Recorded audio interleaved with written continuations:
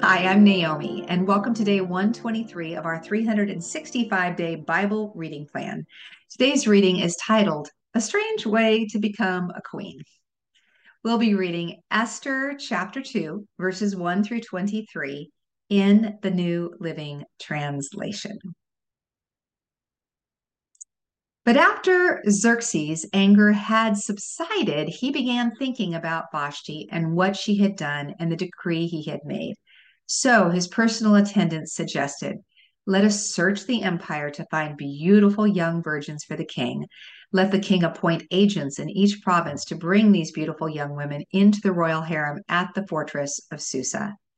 Haggai, the king's eunuch in charge of the harem, will see that they are all given beauty treatments. After that, the young woman who most pleases the king will be made queen instead of Vashti." This advice was very appealing to the king, so he put the plan into effect. At that time, there was a Jewish man in the fortress of Susa whose name was Mordecai, son of Jair. He was from the tribe of Benjamin and was a descendant of Kish and Shimei.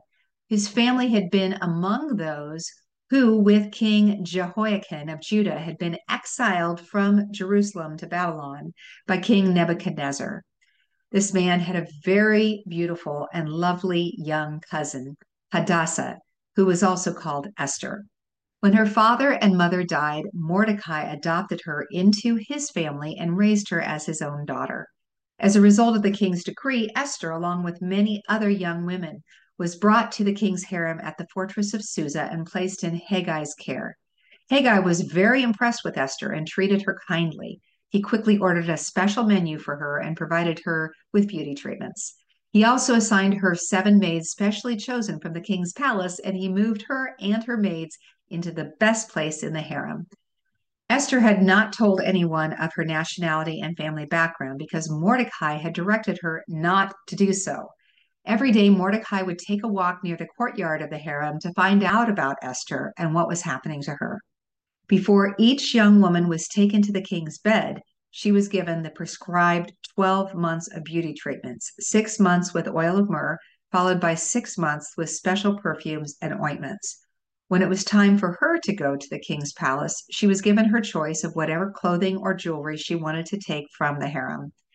That evening, she was taken to the king's private rooms, and the next morning she was brought to the second harem where the king's wives lived. There she would be under the care of Shaashgaz, the king's eunuch in charge of the concubines.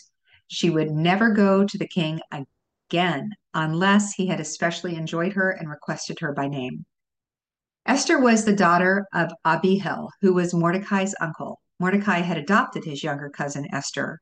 When it was Esther's turn to go to the king, she accepted the advice of Haggai, the eunuch in charge of the harem. She asked for nothing except what he suggested, and she was admired by everyone who saw her. Esther was taken to King Xerxes at the royal palace in early winter of the 7th year of his reign, and the king loved Esther more than any of the other young women. He was so delighted with her that he set the royal crown on her head and declared her queen instead of Vashti. To celebrate the occasion, he gave a great banquet in Esther's honor for all his nobles and officials, declaring a public holiday for the provinces and giving generous gifts to everyone. Even after all the young women had been transferred to the second harem and Mordecai had become a palace official, Esther continued to keep her family background and nationality a secret. She was still following Mordecai's directions, just as she did when she lived in his home.